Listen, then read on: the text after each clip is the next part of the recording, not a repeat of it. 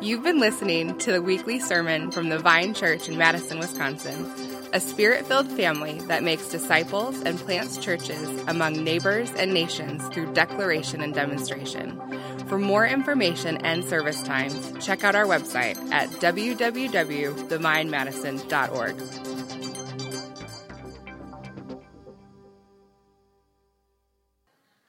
We're going to be looking at Matthew chapter 8, starting in verse 5. If you have a Bible, go ahead and grab that. Matthew 8, starting in verse 5 through 13. And Emily's going to come and read our scripture for us today.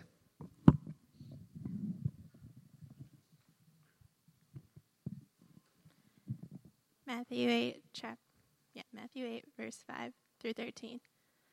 When he had entered Capernaum, a centurion came forward to him, appealing to him, "Lord, my servant is lying paralyzed at home, suffering terribly." And he said to him, "I will come and heal him." But the centurion replied, "Lord, I am not worthy to have you come under my roof, but only say the word, and my servant will be healed. For I too am a man under authority, with soldiers under me. And I say to one, 'Go,' and he goes, and to another, 'Come,' and he comes, and to my servant, 'Do this,' and he does it." When Jesus heard this, he marveled and said to those who followed him, "Truly I tell you, with no one in Israel have I found such faith.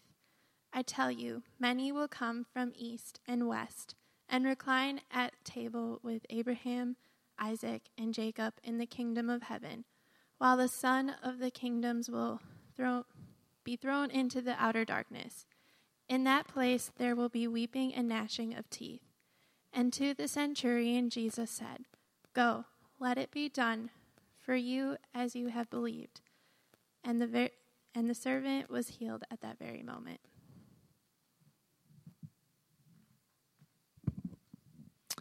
Let's pray together. Father, we thank you for this word. We thank you for the fact that it's a light in a dark place, that you say that you are the light of the world, and that you are, Jesus, the Word of God.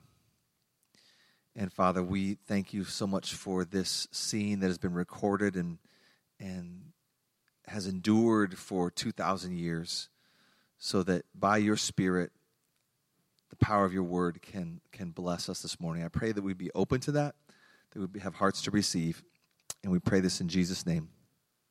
Amen. All right, so let's look here at verse 5, and then just glance above it, and we can recall what we talked about last week. Last week we talked about verses 1 through 4, Jesus engaging with a leper, okay?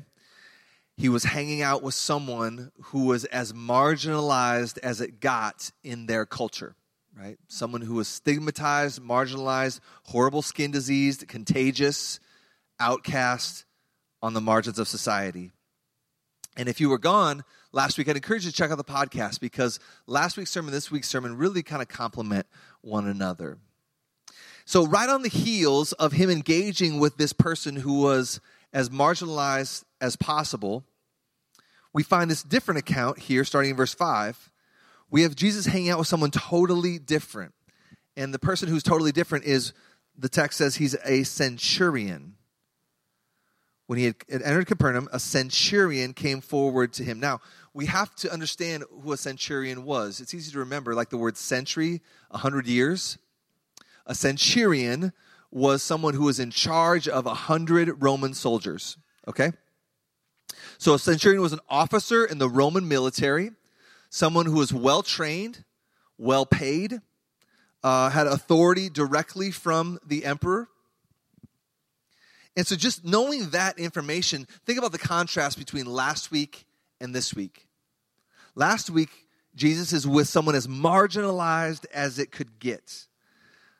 And then this week, with a centurion, he's not with someone marginalized at all. He's with a man of great authority and great privilege, respected. and he works for the conquering imperialism of Rome. Rome did not suffer fools, right? You resist Rome, typically you would die.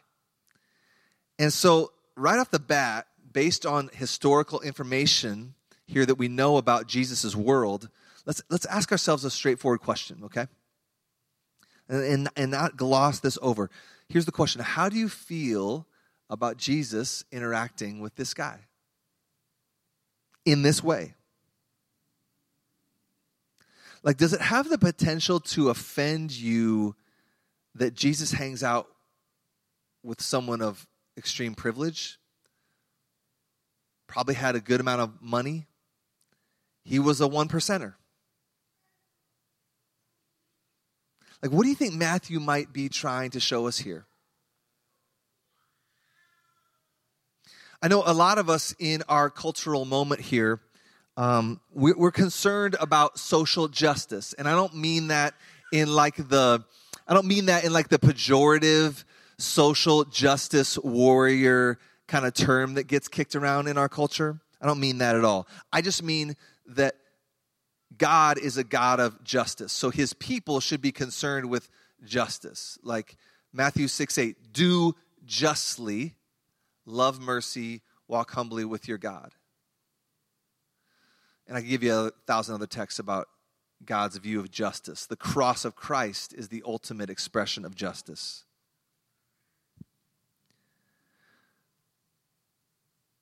So a lot of us are concerned, and we should be if we're Christians, about justice in our world. Our God is a God of justice. But don't miss what is happening in this text. And it might humble us, maybe make us a little uncomfortable if we'll let it. If we remember who the Romans were, who were these people? Who was this governmental system? What did they do? How did they operate? Like, Jesus, how come you didn't confront the centurion and the injustice of just conquering peoples from Spain to India? And if they resisted, you just killed them. Like, Jesus, how come you didn't address that with this guy? He's part of that system. Like, Jesus, don't you know what this guy probably participated in? Right? He's probably got blood on his hands. Probably did some shady things. He probably oversaw brutal crucifixions. Like, we know from the rest of the Bible, the centurions were in charge of overseeing crucifixions in that day and age. Like, Jesus, you said you came to set captives free, but the centurion is a part of a system that keeps captives in captivity. See, a lot of times we think about Jesus hanging out with marginalized people, right? The poor, the weak, the broken, the shunned. And that resonates with people in our cultural moment. Like, people like, when they hear Jesus is interested in those things, people are like, yeah, that's cool about Jesus. But have you thought about Jesus hanging out with people of privilege? Maybe people that are complicit with an unjust government. So let me maybe bring this home to bear, like land this kind of in our neighborhood for us to bring it to light. Like, for us, you could maybe think of it like this. Think of a politician that you don't think very highly of. That may not be hard for some of us. And then you go and you see Jesus interact with and show mercy to someone on that politician's staff that you kind of loathe. Now, be honest. Imagine that scenario in mind. Jesus is hanging out with staff person of the politician that you just really have deep problems with. And it doesn't look like right off the bat that Jesus is just like bringing rebuke for this guy. Like, what are you tempted to say to Jesus? What are you tempted to feel towards Jesus? Now, be careful, because people that rebuke Jesus typically doesn't go very well for them. You could ask Peter about that. But let's just be honest with our hearts right now, right? How do we feel about Jesus in this scene if we understand who a centurion really was. Like last week, a lot of us needed to be confronted with the fact that we just don't care about marginalized people. And there's a lot of them in Madison. There's a lot of them around the world. And it's just like, I'm going to do my thing, and I'm comfortable, so what's the big deal? Last week, a lot of us needed to be confronted with the compassion of Jesus toward those who are marginalized. Today, I wonder, though, if some of us need to be confronted with our lack of mercy or compassion for those who are one percenters. Now, you might say, they don't need compassion. What do they need compassion for? They got the money. They don't need compassion. What do they need compassion for? They've got the power. But be careful.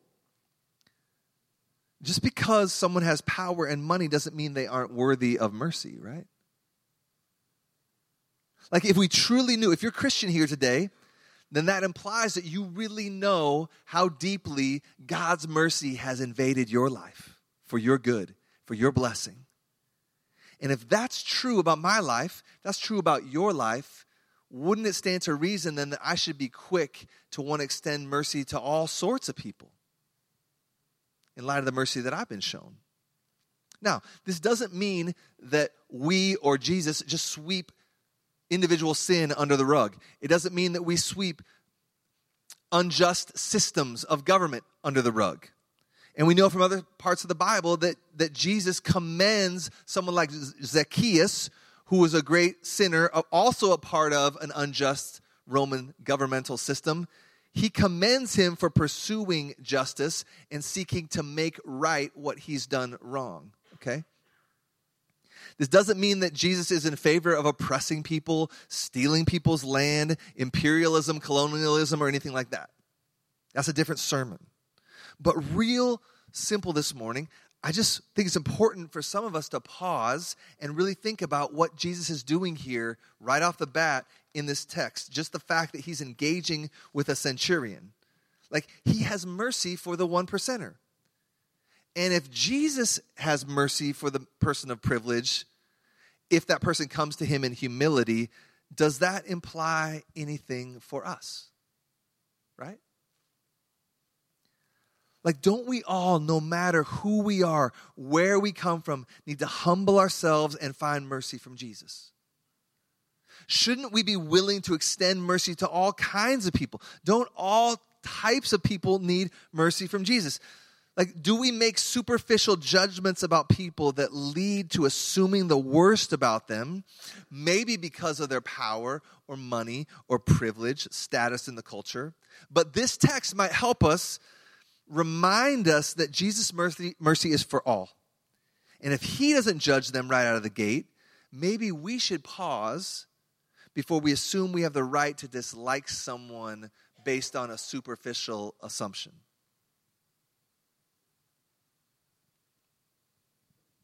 Jesus has a heart for the marginalized and the one percenter and everybody in between. Everybody needs Jesus. I think that's what Matthew was doing here. I don't think he's putting these narratives side by side as an accident. These are two very, very different types of people in an ancient Jewish Roman world. And they both have great need of Jesus. And he says, when you come to me in humility, I'm willing to engage with you. I'm willing to show you mercy. I'm willing to love you. Isn't that good news for us this morning? Right? Let's keep reading. Verse 8. So let's review. Sorry. So centurion comes to Jesus. My servant is suffering and needs to be healed. Jesus says to him, I am willing. I will come and heal him. The centurion now replies to this. Look at verse 8.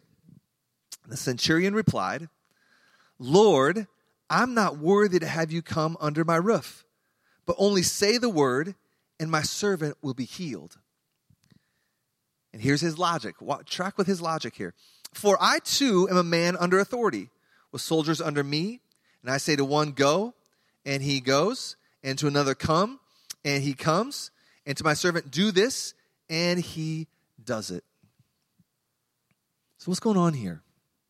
It's very interesting, his response.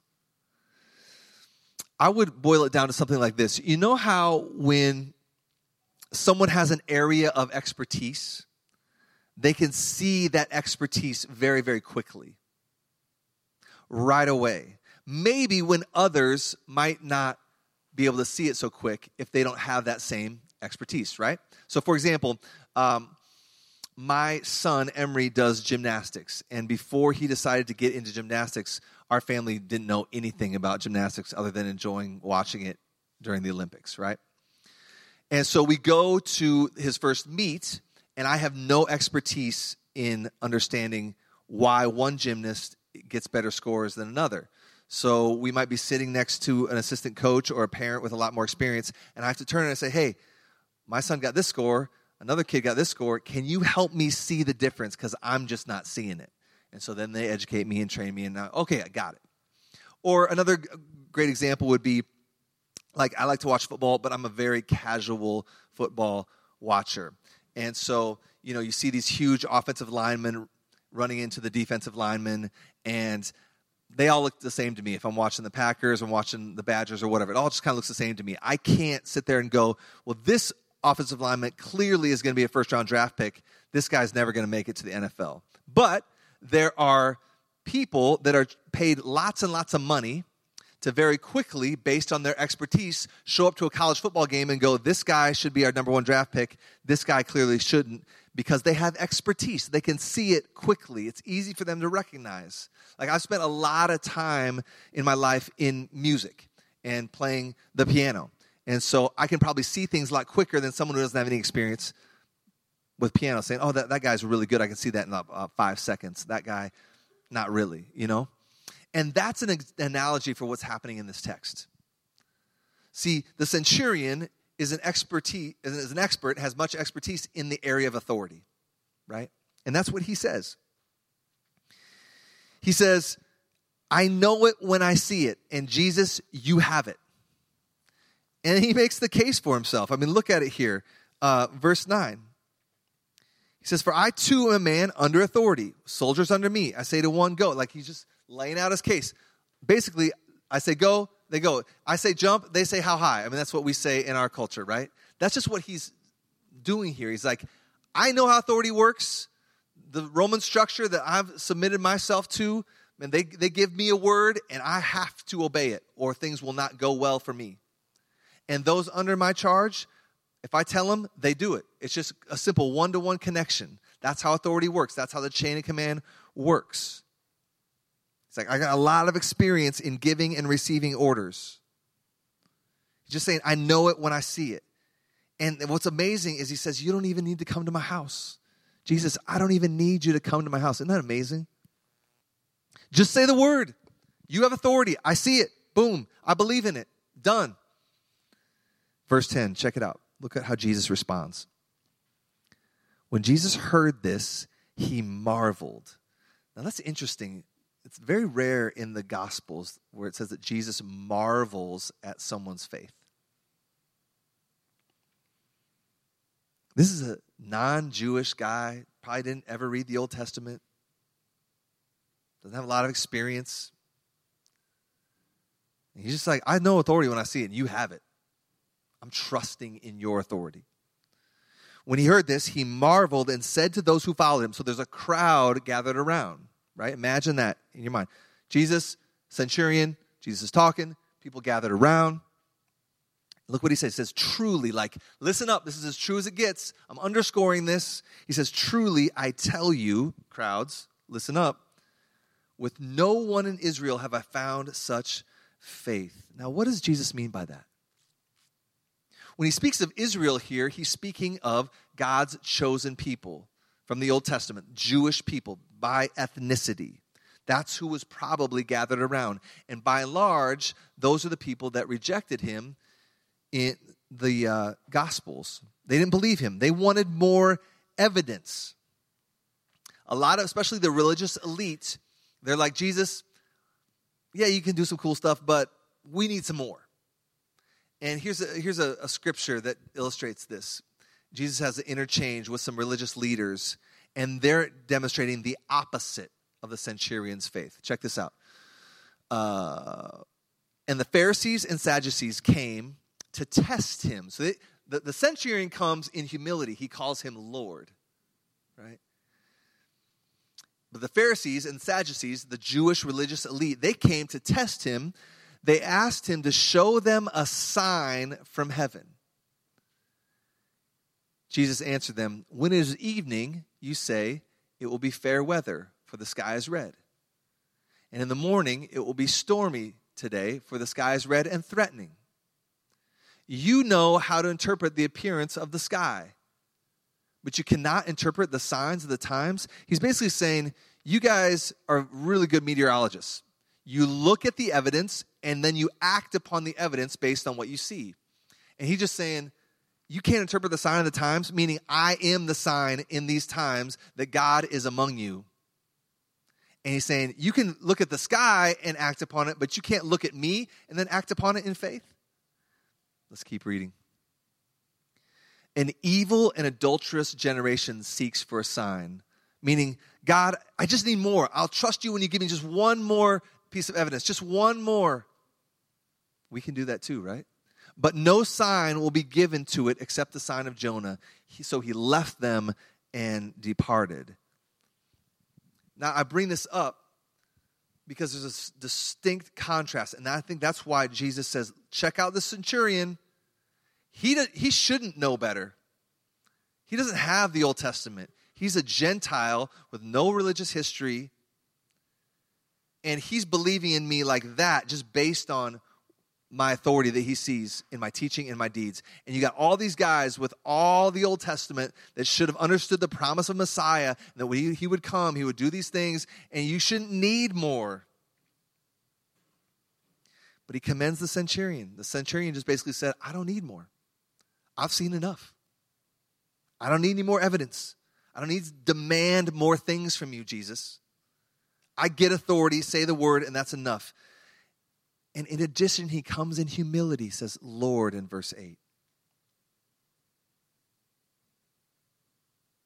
Jesus says that this centurion, who's complicit with an unjust government, who's a one-percenter, exhibits faith that he wants to commend to all of God's people. That's why Matthew wrote it down for us to read today. We can learn from this centurion. That's what he wanted these crowds to see right away. And I think 2,000 years later, the message is the same for us. So, knowing what we know about the centurion, it's good for us, though, just to slow down, probably. And remember, things are not always as they seem. The Bible says, don't judge on the outside, for God looks at the heart. And then Jesus, as we close this text, Jesus kind of rounds the bases, sums it up, gives kind of a punchline here that's very unique. He uses this scene of centurion, his faith, people gathered around, to teach people in this crowd some end times theology. Isn't that interesting? He brings a message of hope for those who are willing to trust him and a message of judgment to those who reject him. Look at what he says. Now remember, who's a centurion? Centurion is not Jewish. He's an outsider from a Jewish perspective. And look at what Jesus says, verse 11. Look at it here. He says, I tell you, many will come from the east and west. Now that's just a colorful way of saying people from all nations. People not just all about this geography here. See, Old Testament people, Jewish people were all about their geography. They thought that simply being from this country, the nation of Israel, because God chose us, that makes us good with the Lord, because I find myself in the confines of these geographic borders. And Jesus is going to use the faith of the centurion to blow up that mindset. He's saying, no, it's not just about your geography. It's not just about your ethnicity. There's going to be a lot of people way out east, way out west, north, south, coming from all ends of the earth that are going to come. He's saying the gospel is for all nations, not just Jewish people in this geographic area, but even Roman guys. See, he's teaching that faith in him is the difference between who's in and who's out. It's not your ethnicity. So that's what he's saying. Many are going to come from all over, many different countries. The promise to Abraham that you're going to be a blessing, your people are going to be a blessing to all the nations of the earth is coming true in Jesus. And this Roman centurion is evidence number one of that. He's not an insider religiously. The gospel's not for religious insiders. It's for anybody who will come to Jesus. So did you hear that? It's very, very inclusive and very exclusive. Inclusive, all are welcome. Exclusive, only Jesus. And here's what those people will do. Look at verse 11, the second half of it. Gentiles from Rome can come. Madisonians can come. Anybody in the world can come. And those who come based on Jesus and trusting in him and what he's done for them in the cross and the empty tomb, where he laid down his life for their sins so that they could be made clean. Here's what those people will do. They're going to recline at table with Abraham, Isaac, and Jacob in the kingdom of heaven, while the sons of the kingdom will be thrown into the outer darkness. In that place there will be weeping and gnashing of teeth. Now, what is this all about? This is a picture of the end times. See, in the Jewish mindset, that's his original audience, crowds gathered around, Abraham, Isaac, and Jacob, they're the fathers of the faith, the heroes of the faith. And so to recline with them at table is just a metaphor for the rest and the bliss that would be experienced on the day when Jesus returns, makes all things right, does away with all evil forever, and sets up the new heavens and the new earth. And the Revelation says, the book of Revelation says, there'll be a marriage supper of the Lamb. It's like a huge party of celebration for all that God has done and who he is. And so Jesus is just saying, on that day, there's going to be a lot of people there that you probably don't expect. And there's probably going to be people that aren't there that you thought were going to be there. His whole point is just this. If you're trusting in your ethnicity, that's not it. The issue is faith in me, he says, not your ethnicity. He's saying if you think that you're in just because you've got your Jewish card or just because you're, man, I serve at church a lot card, my attendance at church is amazing card, or whatever outward thing you're trusting in to save you, Jesus is saying it won't. The only thing that saves you is having faith like this centurion. Are you willing to be like the centurion? So how would we summarize the centurion's faith? Number one, do you have humble faith to call me Lord? Jesus says. Number two, can you see that I have authority over all things? Number three, are you willing to trust this authority by faith? Let me say that again. Can you humble yourself and call Jesus Lord? Or would you prefer to be your own Lord? Can you see, Jesus says, that I have authority over all things? Number three, are you willing to trust this authority by faith? So in closing, I think it's clear that Jesus is just making the centurion a massive object lesson for that immediate crowd that was gathered around and for us that are gathered around this morning.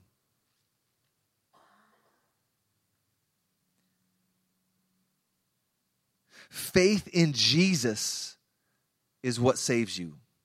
Faith in Jesus is what is going to put you at that table at the marriage supper of the Lamb to enjoy eternity forever with God.